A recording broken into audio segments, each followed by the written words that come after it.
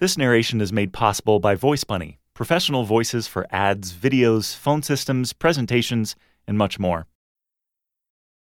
Hello and welcome to AVC, Musings of a VC in NYC. It's December 27th, 2013, and this article is titled The Purity of Angel Investing by Fred.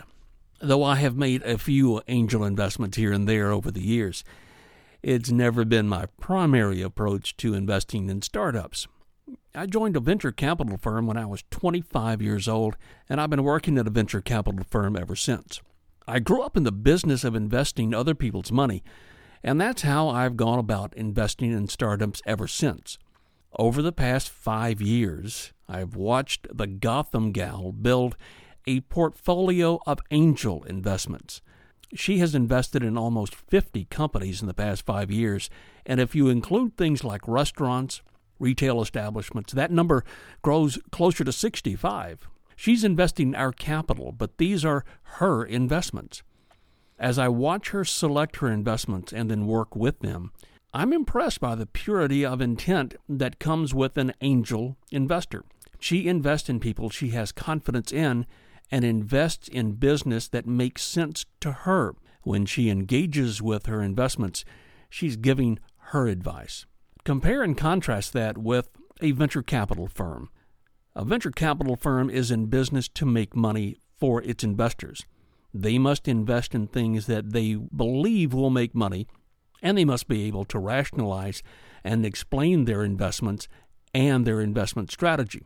A venture capital firm has multiple partners, and its investment decisions are based on the consensus of those partners.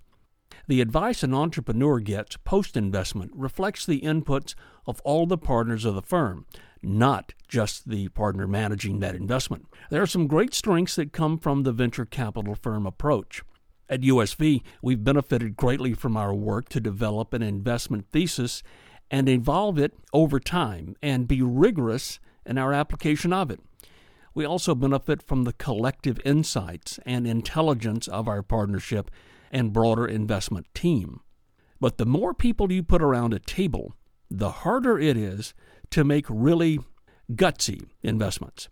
And the more you stick to your disciplined investment strategy, the more you say no to people and projects you like personally.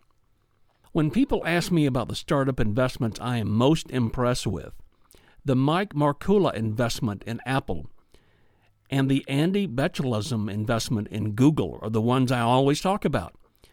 These are people who took their own checkbook and backed some people with an idea they thought had merit, and they were rewarded handsomely in these investments. They took 100% of the risk, and they got 100% of the rewards. Yesterday at lunch, my daughter Emily asked what I plan to do when I retire in the next 10 or 15 years. I replied, I plan to do what Mom does. It looks like a lot of fun, and I think I might be pretty good at it. Produced by BunnyCast for AVC, Musings of a VC in NYC with voice actors on demand provided by Voice Bunny.